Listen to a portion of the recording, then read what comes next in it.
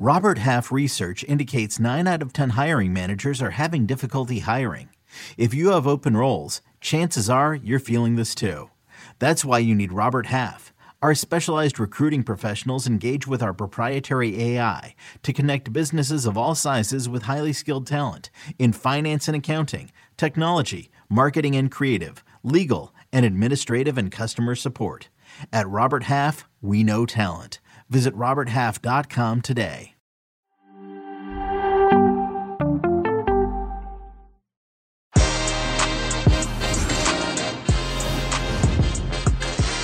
After an exhilarating, amazing, successful summer, the USMNT are ready for World Cup qualifiers, and the roster is out. Greg Berhalter is ready. So is Jimmy Conrad. Que Golazo USMNT World Cup qualifiers roster begins right now.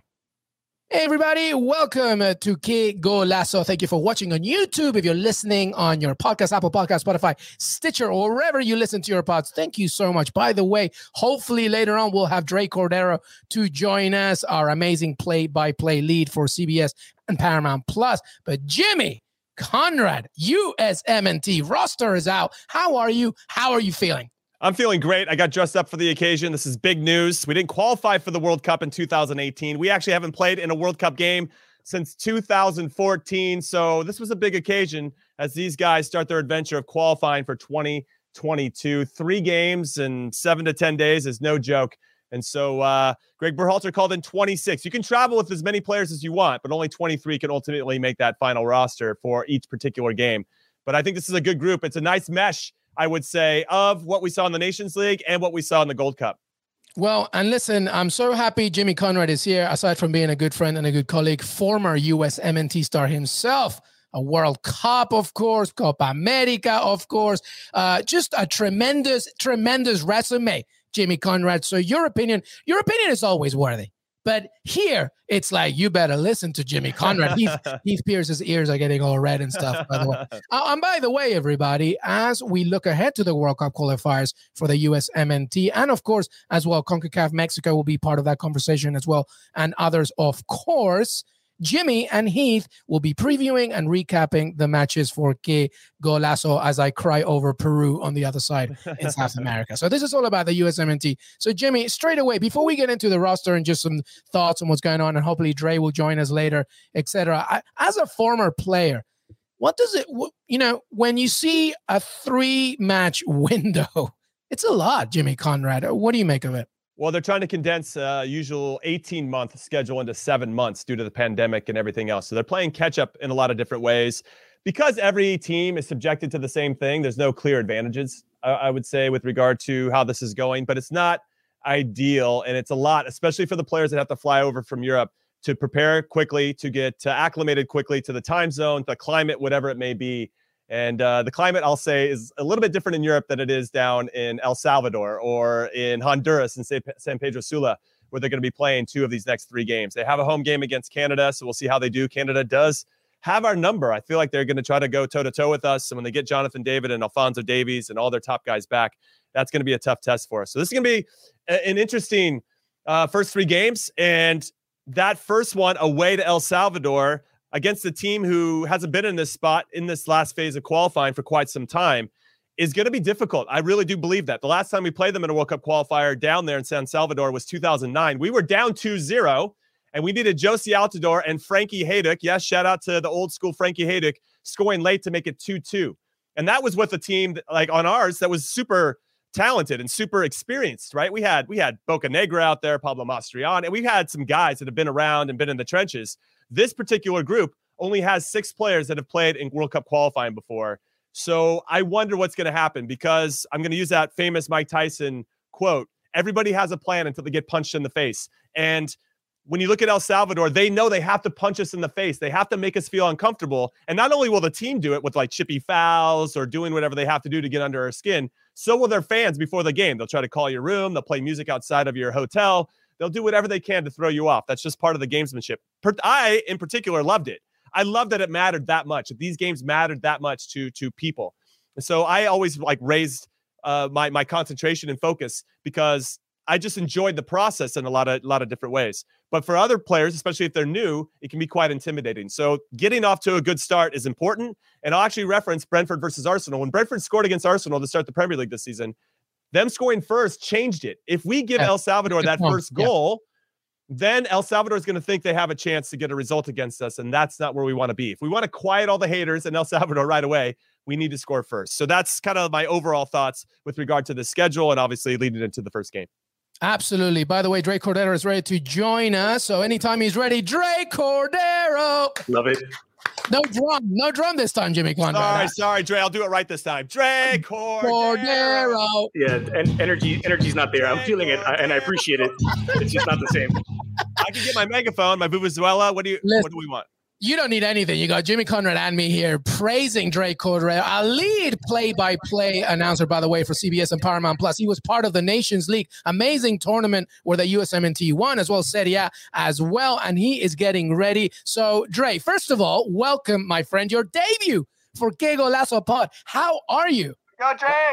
I'm brilliant now that Jimmy's brought out the bullhorn. You guys are two of my favorite in the industry. Jimmy, we missed you in Denver. We made our little morning ritual of getting breakfast at the local diner before going and eating up Honduras and Mexico in the semifinals and final. We needed you there. Hopefully next time when the World Cup qualifiers kick off. That's right. I'm excited to be there. At some point it'll happen though. But it's great to see you, my friend. I know that we shared some time over at beIN Sports, so I'm glad you came over to join this team because this team is awesome. Welcome to the squad. Baby, it's a great team, and Dre Cordero is a main part of it. So, Dre, listen, before we get going into the actual roster, I wanted some initial thoughts from Jimmy, especially because now we're entering a 3-match window as the USMNT, after a really good accelerating summer, get ready for World Cup qualifiers. What are your initial thoughts as they get ready for this 3-headed monster in this window to play catch-up, as Jimmy was saying? Yeah, my thoughts, right? I thought you said you wanted Jimmy's thoughts. I think. Right. Listen, I get enough thoughts of Jimmy. I want your thoughts right now. I can't imagine he's so soft-spoken most of the time. I am. Things could not have gone better. You talked about the Nations League and how well things went in the summer. You consider how badly everything went ahead of the final stages of 2018. I think Brett Berhalter could not have asked for a better situation where two different national team setups, don't necessarily dominate, because I wouldn't call what the U.S. did at the Gold Cup dominate, but find ways to win with players who aren't necessarily, your go-to guys for the starting lineup when the games start to really matter in terms of Qatar 2022. And so to play as well as they did against Mexico in that final, where we actually saw this team of individuals who had won plenty collectively at big European clubs come together and win one first collective triumph, and that sort of team building exercise that Jimmy will be very, very familiar with, then swap out almost the entirety of the roster or all of the starters and still have that kind of success. Berhalter tried out 37 different players, and we could look at the 26 that did make the roster and still pick out maybe 3 or 4 who were disappointed aren't there. That's not to say that the guys that are there don't deserve it. Quite the opposite. It just tells you how good this player pool is. And it's not just the promise of being good. It's the actual winning that they did this summer that really propels them into these qualifiers. Yeah, I agree with Dre. I think you make a good point with regard to maybe the two versions of this team. The Nations League team, obviously our biggest guns, quote unquote, our most talented team. And I like that we found a way to win that one. We didn't play particularly well in the final against Mexico in the Nations League. We went down 3 minutes in, 1-0. We found a way to get a result. And mainly against Mexico, we do it through set pieces. And then when we play them in the Gold Cup final, yes, and even out throughout the Gold Cup, I don't think there were a lot of games where it looked like we were the out and out, like strongest team. But to your point, we found a way to win. And I like that there's a straight line between these two squads, is that they share that commonality of we know how to fight, we know how to cope with adversity, and we can still get results. That's going to be really important when you're going down. You have to grind out a result in San Salvador or San Pedro Sula and these really difficult places to play where the field's all wavy and the grass is all spongy, and they try to do everything they possibly can to make it as uncomfortable as possible. So with regard to the players that I think you're mentioning, Reggie Cannon and Shaq Moore jump out at me as like our two right fullbacks, outside backs that aren't there. Now we have Dest in there, we have DeAndre Yedlin, but those guys I feel like are better as wing backs. So it looks like to me that we're going to have a back three center backs. We have 6 center backs that got called in. And I think that's going to really shape our formation moving forward throughout this whole week of 3 games in 7 days. Yeah, I want to get into this roster straight away. Sorry, Drake, because you're good. You don't worry, you're going to get your chance here because I really want to get into this roster straight. I know that everybody's waiting. By the way, Pulisic, Reyna, McKennie, they're all headline. Pulisic obviously still recuperating from COVID, etc. But it's a very intriguing squad, this squad. 10 players are on clubs that have qualified for the Champions League group stage, but now that's moved to, we got 13 in total playing in the Champions League. One notable call-up, of course, is FC Dallas, Ricardo Pepi. This is a tremendous story that we will get to in a second. There's so much diversity, both from Europe, MLS-based. Brendan Aronson, a favorite of the show. Of course, we talked about Josh Sargent as well, who scored a few goals for Norwich City in the Carabao Cup. Drake Cordero, when we're looking at this roster, anything else that speaks out to you? Miles Robinson, of course, doing so well in the Gold Cup. Yeah. What do you think? Honestly, we could probably do a show on each one of these players because it's been sort of that kind of summer. But one guy who you will not hear mentioned a ton from now until that September 2nd kickoff in San Salvador, maybe because it's such a given, is Tyler Adams. Remember, Tyler Adams was not healthy for the Nations League, only featured at the very end of that, so we didn't really get a chance to see him with this group. He didn't feature at all, obviously, in the Gold Cup. He wasn't part of that squad, and I think that's a player who's really a rock to this team in the midfield. You're talking about a midfield now with Weston McKennie and Tyler Adams in it, whether they decide to play with 3 at the back and 4 across the middle, or if it's 5 defenders. Those 2 guys could get it done in the middle. I don't think it's almost he's been so out of sight and out of mind with Tyler Adams that we haven't realized what a big return that is to get him back for World Cup qualifying. George Bello is one that I think could get some minutes on this team. I think we will probably classify him as a surprise because he was one of those guys on the bubble, but he did well enough at the Gold Cup. He's been such a good professional in his short time at Atlanta. He's held up as Atlanta United sort of golden child for the academy, that pathway to professionalism. He's a player who, if we do play with wingbacks, could cause some real trouble. I'm trying to get at the guys that aren't, Gio Reyna and Christian Pulisic, who I think we will see not just perform, but potentially make a good impact on this U.S. national team. Yeah, I'm going to jump in and concur with those sentiments. I like that a lot. What I do believe is that Kellyn Acosta went from being a player prior to the Nations League, before both tournaments this summer, like, oh, Greg Berhalter's calling in Kellyn Acosta again. And then after these 2 tournaments, everybody's like, yeah, Kellyn Acosta's got to be in the starting lineup. And I love that he's changed the perception of his value to the team. And I almost think it's been so valuable, his performances, that you partner him in the middle of midfield with Tyler Adams. And in some ways, you have that double pivot. You let Weston McKennie kind of sit in front of them, and he can kind of roam. I think Weston McKennie does best when he roams and tries to find those numerical advantages in and around. Does he go wide to maybe create a little 2v1 with Christian Pulisic? Does he go to the other side and do Gio Reyna? Does he go up higher and support whoever the striker is going to end up being? Or can he drop off and do a little bit of the dirty work on the defensive side of the ball? We might not even need him with that double pivot of Adams and Acosta. And when I look at Adams and Acosta, and obviously this isn't like for like, but they're there. And another team that does this to great effect is Bayern Munich with Goretzka and Kimmich. 2 players that can sit, but also can get forward and join the attack and also make those telling passes. Tyler Adams and Kellyn Acosta can be a little bit of that connective tissue from the defense to the attack. But if you had a back 3 of 3 solid center backs and those 2 in front, we're going to be very difficult to break down.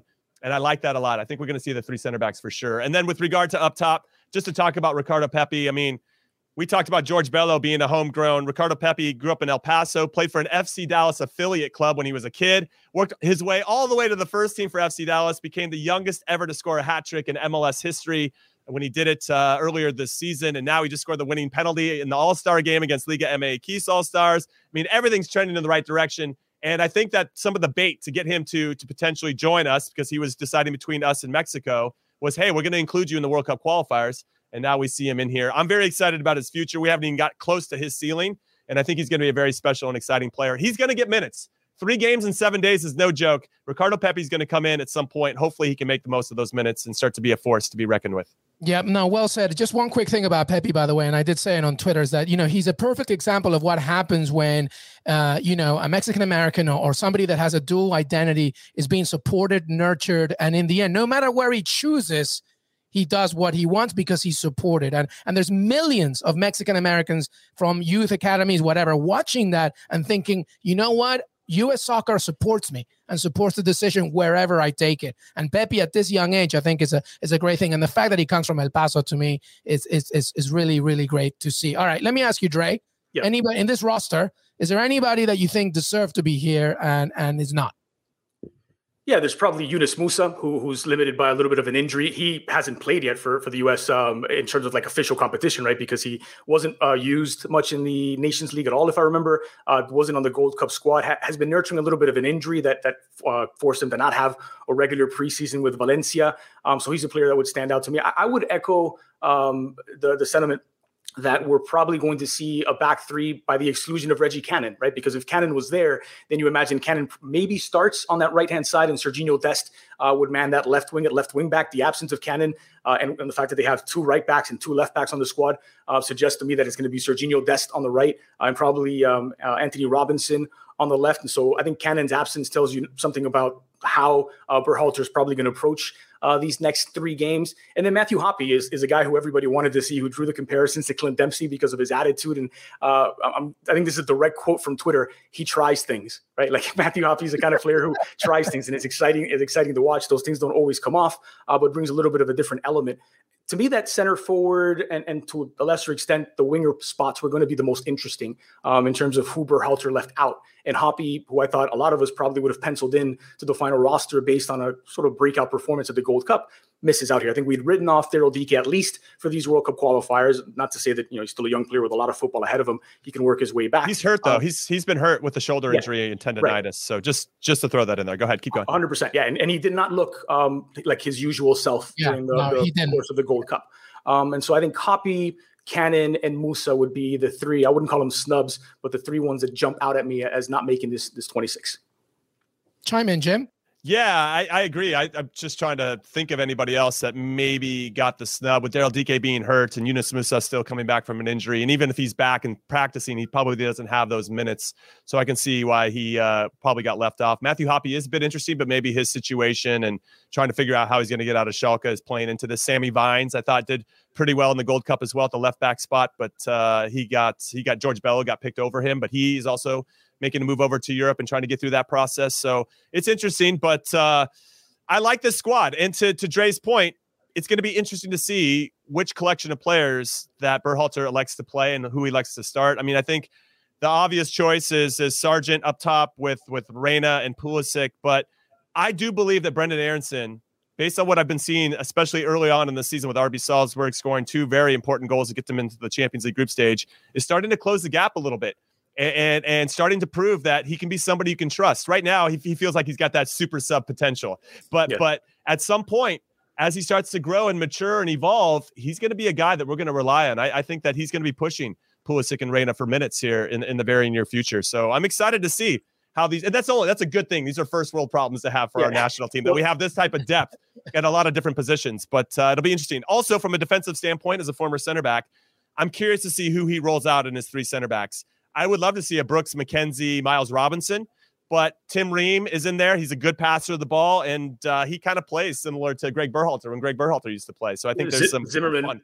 Zimmerman's in there as well. Back. Yeah, being back and healthy and playing a full 90 minutes for Nashville on his return. I think if I had to guess who that back 3 will be, I think Zimmerman with Brooks and Miles Robinson would probably be my preferred threesome. And Miles Robinson has really made strides, not just with the national team this summer, but with Atlanta, where he's filled that role at Atlanta that Leandro Gonzalez Pires used to fill there. He's a player who from the back line can break through lines with his passing, whether it's long balls or keeping it on the ground. I think Miles Robinson could be a big weapon for this U.S. national team in a 3 center back formation. I just wanted I got some residual bitterness because we didn't qualify for the Olympics.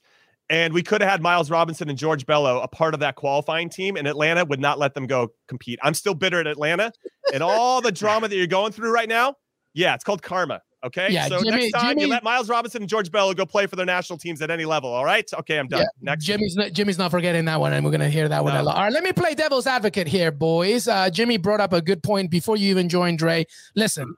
World Cup qualifiers, back again for the USMNT. We know what happened, obviously, in terms of trying to get to Russia. One of the biggest obstacles for the USMNT, I feel, as an outsider, objective view, is that, especially away from home, there was kind of, I wouldn't say so much a disregard, but not understanding just the importance of making sure that you deliver away from home. So you begin World Cup qualifiers, Dre Cordero, away from home against El Salvador, a team, by the way, that does look, it's talented. I mean, they don't have all the pieces, but they did just throw a little something. And then Jimmy mentioned earlier as well, only 6 of these players in the squad have only been previously played in a qualifier. That could be a major factor. What do you make of that, Drake Cordero? Because do you think that's the biggest obstacle? I think it's a very fair question. If you look at sort of the history of U.S. soccer, I think you could always sort of apply the question, is this team a little too naive, right, when it comes to World Cup qualifying, when it comes to playing against I can't use the term here, but blank housery throughout CONCACAF and you can say it, right? I don't know if you can because you want to keep that cool play-by-play report. Just got here. Just got to CBS Sports. Absolutely fine. Mier the housery is how we like to say. Get in. All right. I think ask me when we get into the City A stuff, post September 12th, and maybe I'll be a bit more comfortable or switch up the languages like Jimmy did. So yeah, I think it's a good question to ask whether, they have that savviness, right? When you have 20 players who will be making their World Cup qualifying debuts, and El Salvador is a really fun team to start out with, right? Hugo Perez has transformed not just the roster, right? Because he's gone out and got these, second and third generation Hispanic Americans from across MLS and elsewhere to join this team. They play a really good, exciting brand of football. They're proactive. They really took it to Mexico at the Gold Cup, probably deserved to win that game and came up just short. And so I think it's a very legitimate question to say, how does this crop of 20 World Cup qualifying debutants react when things don't go as planned in somewhere like San Salvador or away to Honduras? I think at home, they'll be more comfortable. Obviously, they've played throughout the summer, big matches, against 2 finals against Mexico, for example.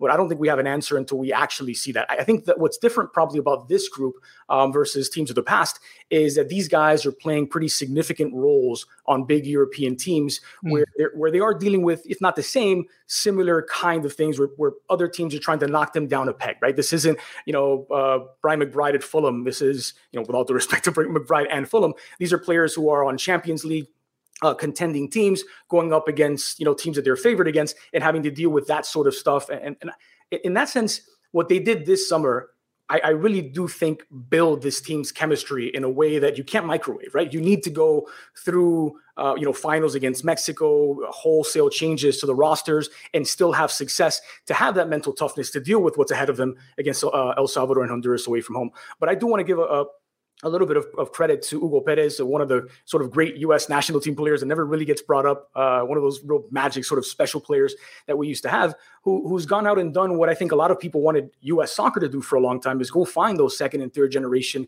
Hispanic American players and incorporate them into the national team. Done that to an extent. El Salvador have done that with some real success. No, yeah. I want to concur with those sentiments from Jay about Hugo Perez. I think he doesn't get the recognition and respect that he deserves, given what he achieved during his playing career and then post-career as a coach. I just feel like, to your point, he's done a lot of the grassroots efforts, I think, to really try to identify and that talent that maybe doesn't get the looks that they deserve. So I have nothing but respect for him, and I'm very proud of his success. That said, we still have to beat him. Now, I do want to say I am 100% on board with where you're going with our best players playing in Europe and at the biggest clubs and all that stuff. But I would 1,000%, maybe my bias is showing because I played with him, have Brian McBride on this squad than any other striker we have available. I shouldn't have singled him out. I'm glad you did, because I think that I'm a guy that only played in MLS. Okay. And so there's a lot of MLS is trash. And Clint Dempsey and I were the only 2 guys. Well, let me say it like this. In the 2006 World Cup, we were the 2 highest rated players to come back from that. It wasn't a great World Cup, but we showed well, us 2. And we only had MLS experience. And so what I learned throughout that process is it doesn't matter what you did before, and it doesn't matter what you're going to do after. It's a matter of whether you're ready when the whistle blows or not. And if you're ready to cope with what's coming at you, whether it's at home, whether it's away, and that's going to prove to be the biggest difference. Ultimately, though, I agree with you, Dre. I'm not trying to no, you just raised my level of anxiety tremendously because you brought up the 2006 World Cup, and I was there in Gelsenkirchen against the Czech Republic. When Jan Kohler's being stretchered off and we're losing 3-0. So thanks for that. Yeah. Well, me and Clint didn't play that one, so I'll just throw that out there. But I'm just kidding. So, I love it. I love it. What I'll add to this is the only other narrative that I think is interesting with this particular group of players is that I think they had a lot to prove before the summer started. And now we've come in and not necessarily completely displaced Mexico as the top team in CONCACAF, but I think we put our flag in the ground and saying, hey, we're here to challenge for this title. We're here to challenge for this throne. And we've proven it in 2 different competitions with 2 completely different teams. And now I want to see how we handle being a favorite. And we were always going to be the favorite against El Salvador, but there were times when people thinking, Canada's catching up to us and they're going to be a tough test. So it's a different mentality. I think as Americans, we just love being the underdog. We love like having to fight and doing all that type of stuff. But now we get into this spot where we're starting to have to be the ones that have to be proactive. We have to go make the game. Everybody else is going to sit back. And I want to see how this group handles that, being the favorites and that kind of tagline, because I think Greg Berhalter naturally is like, we're the underdogs here. Mexico's the top dogs. And now you've done it. You've proven it. Now what's next? And now this is obviously going to be a big step for us. He has to keep saying that the hunger must remain in order, because this is actually, you kind of almost really, you have to forget about the summer now, because this is now where it begins in a whole new chapter. We're going to take a quick break. If you're listening on audio, hold with us. If you're watching on YouTube, we're right back. All right. So Que Golazo USMNT roster, World Cup qualifiers. We'll be right back. New CBS Monday. NCIS is back. We need all hands on deck. So grab your gear. NCIS! And join our elite team. What are the charges? Murder. New cases to be solved. Double tap to the chest. Same caliber as the murder weapon. And new criminals to catch. That's the bomb maker. Where's the bomb? A new NCIS, Monday, 9/8 Central, on CBS and streaming on Paramount+.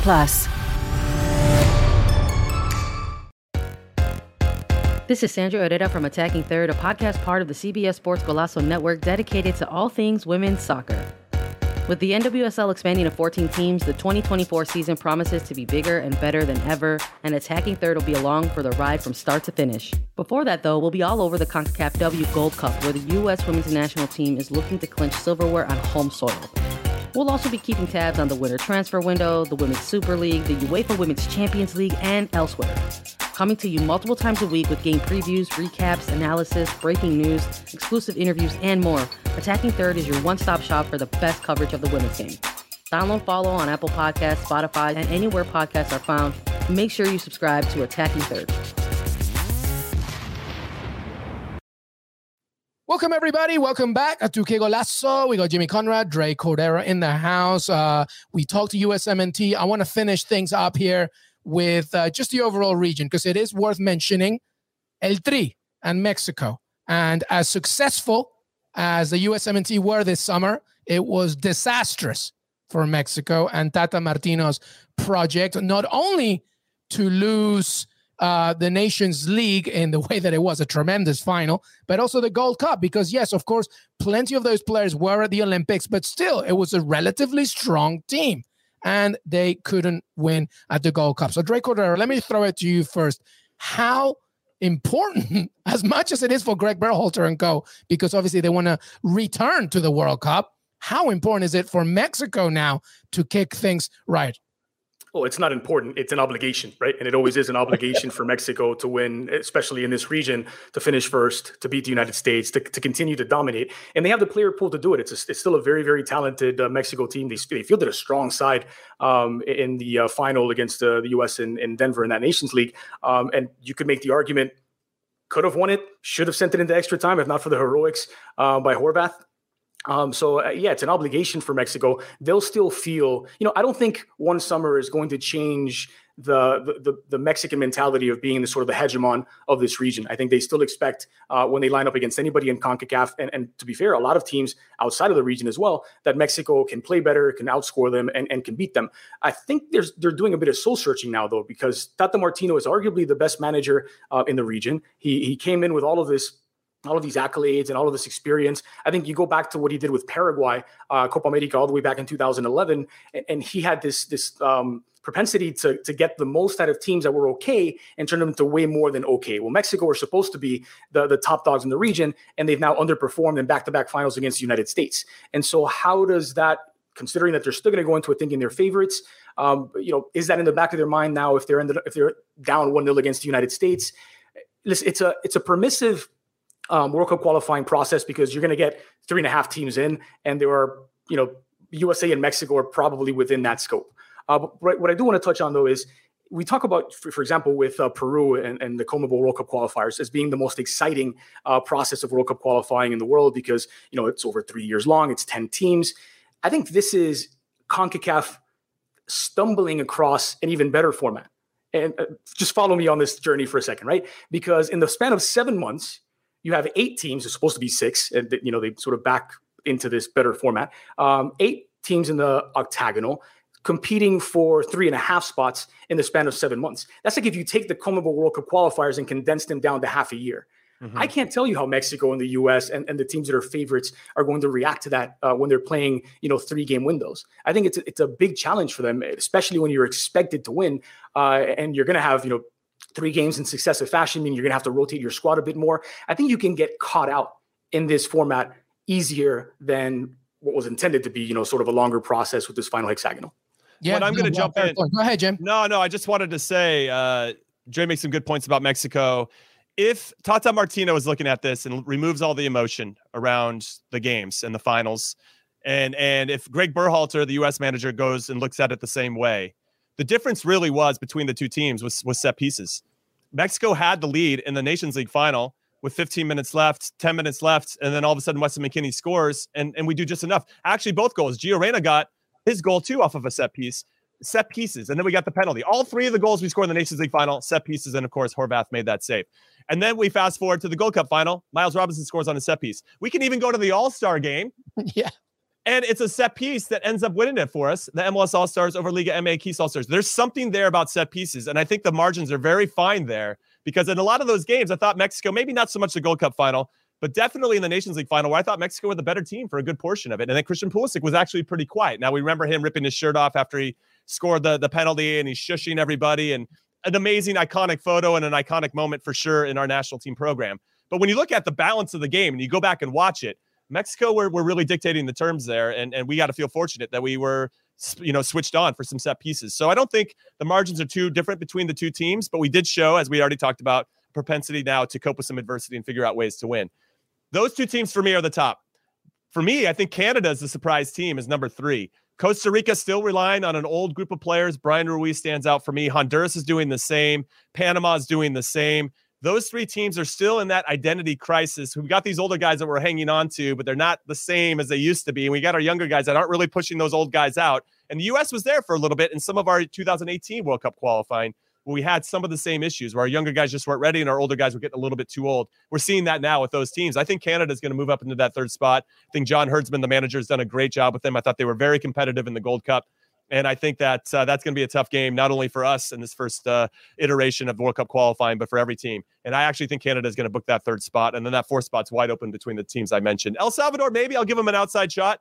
But I just think that one of those, Costa Rica, Honduras, or Panama, will get that 4th spot. Yeah, much context needs to be added here, by the way, as of course the Premier League, La Liga, Serie A are basically, they are not allowing certain players to travel, of course. And that's a major issue for Jamaica, by the way. A team that's looking to reinvent itself once again. Raul Jimenez, Hector Herrera, players like that. You have to watch out to see what happens as that develops, as Europe, of course, continues to deal with the red list that they have, the respective red list in accordance to what's going on for the rest of the world. That's another thing. And by the way, FIFA reduced the ban on Mexico from multiple matches, obviously because of the homophobic chant, to just one, which is it's kind of a joke. What do you think here? Both of you, I'll throw it to both of you. What do you think? Yeah, it's not a surprise. We knew that on appeal they would reduce. That was a good question. This actually goes back to the Nations League when they started implementing this protocol. And the cynic in you immediately asks, well, like, how serious are they? Are they going to take a strong stance on this? And I think in the back of your head, you're always thinking, probably not that serious. It depends on whether or not it costs them money. Yeah. Jimmy? Yeah, I mean, for me, the big, it's a joke. I don't think it's, you want to see your governing body back up the original ban at the very least, and say, hey, we believe in what you're trying to do, and we're going to back it up as it goes. Like, nah, we'll go a little bit less. You're like, what? It's just defies logic for me, and I don't understand. Some of the decisions that are made by FIFA, UEFA, CONCACAF. I mean, all the governing bodies. It happened again at the All-Star game, right? It's not as if like, it's time out for good behavior. Well, not really. We saw it again. It wasn't the national team, but we saw it happen again at the MLS All-Star game. They need to figure out a stronger way to do it, and the way to do that is to not allow fans into the game. That will get it done. But money ultimately dictates a lot of decision making. So here we are. I think that's the best way to really conclude it, to food for thought, everybody. But the USMNT, the roster is out. The World Cup qualifiers are coming up. You can make sure that you watch it on Paramount Plus. Drake Cordero, play-by-play Serie A as well. Draco. How do you feel about that, by the way? Very quickly on Serie A. Exciting stuff, huh? I fell in love with that league, covering it for some 6 odd years at beIN Sports. It's got the best cast of characters that you'll find anywhere in world football, from the ownership to the players themselves. And all of that aside, if you just take away all the personality, strip away all the history, all of the things that make Serie A great, and you just focus on the football, on the product, on the pitch, I would argue it's the most exciting league in Europe and has been for the better part of a decade. Big statement, Dre Cordero. I'm not going to agree with you, but big statement right there. You can be wrong. It's okay. But anyway, one thing we cannot deny is the genius of Dre Cordero. I'm so happy you're part of this team, my friend. Thank you so much for being part of it. Cordero. Get in. Dre Cordero. Look forward to seeing you guys.